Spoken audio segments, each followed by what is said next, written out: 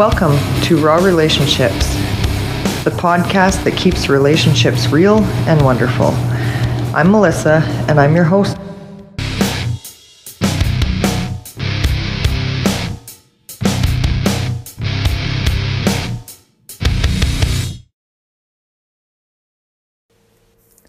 Hey everyone, and welcome to another episode of my podcast.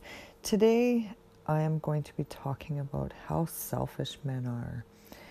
How selfish are men? Well, that is an interesting topic, and I know it's going to be a cause for controversy, but if you just hear me out for 1 minute, to all the men that are listening, I'm going to dig right into it. So, as it goes, men are selfish. I think that we could learn a lot from men and their selfishness that we women kind of label it as. An example that really kind of got me going on this subject was the fact that when a man wants to do something, and I'll use my own husband for an example. Sorry, I love you, honey. He doesn't ask me when he wants to go 4x4ing or hanging out or whatever. He just plans it and does it, and then kind of just expects that everything's going to be okay. And at first I was like, how rude, like why doesn't he come to me and blah, blah, blah, blah, blah. But then at the same time, I'm constantly preaching self-love and giving and doing things that you enjoy. And I'm also preaching that we shouldn't treat our partners as children. So getting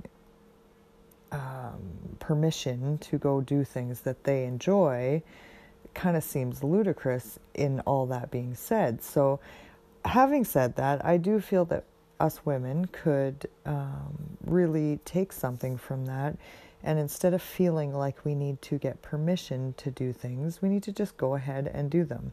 Do the things we enjoy.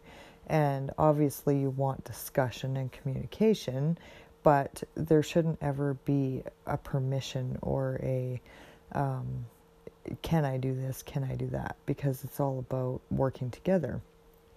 So in that way, I feel that being selfish, when we kind of title someone as being selfish for doing things like that, we could take a little from that on the positive side.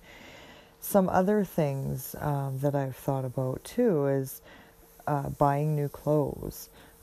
I know a while ago my husband came home with a whole bunch of new clothes, and in that moment I was kind of resentful. I was like, I buy the kids clothes all the time, but I never buy myself clothes. And then I thought to myself, why?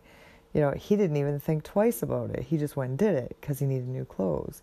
Whereas for me, I don't even think about new clothes until somebody else has them.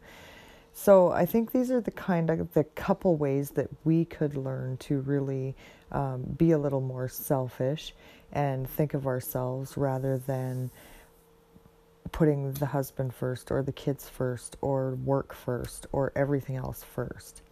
So that's my rant for today, and I hope you all have a great day. Peace out.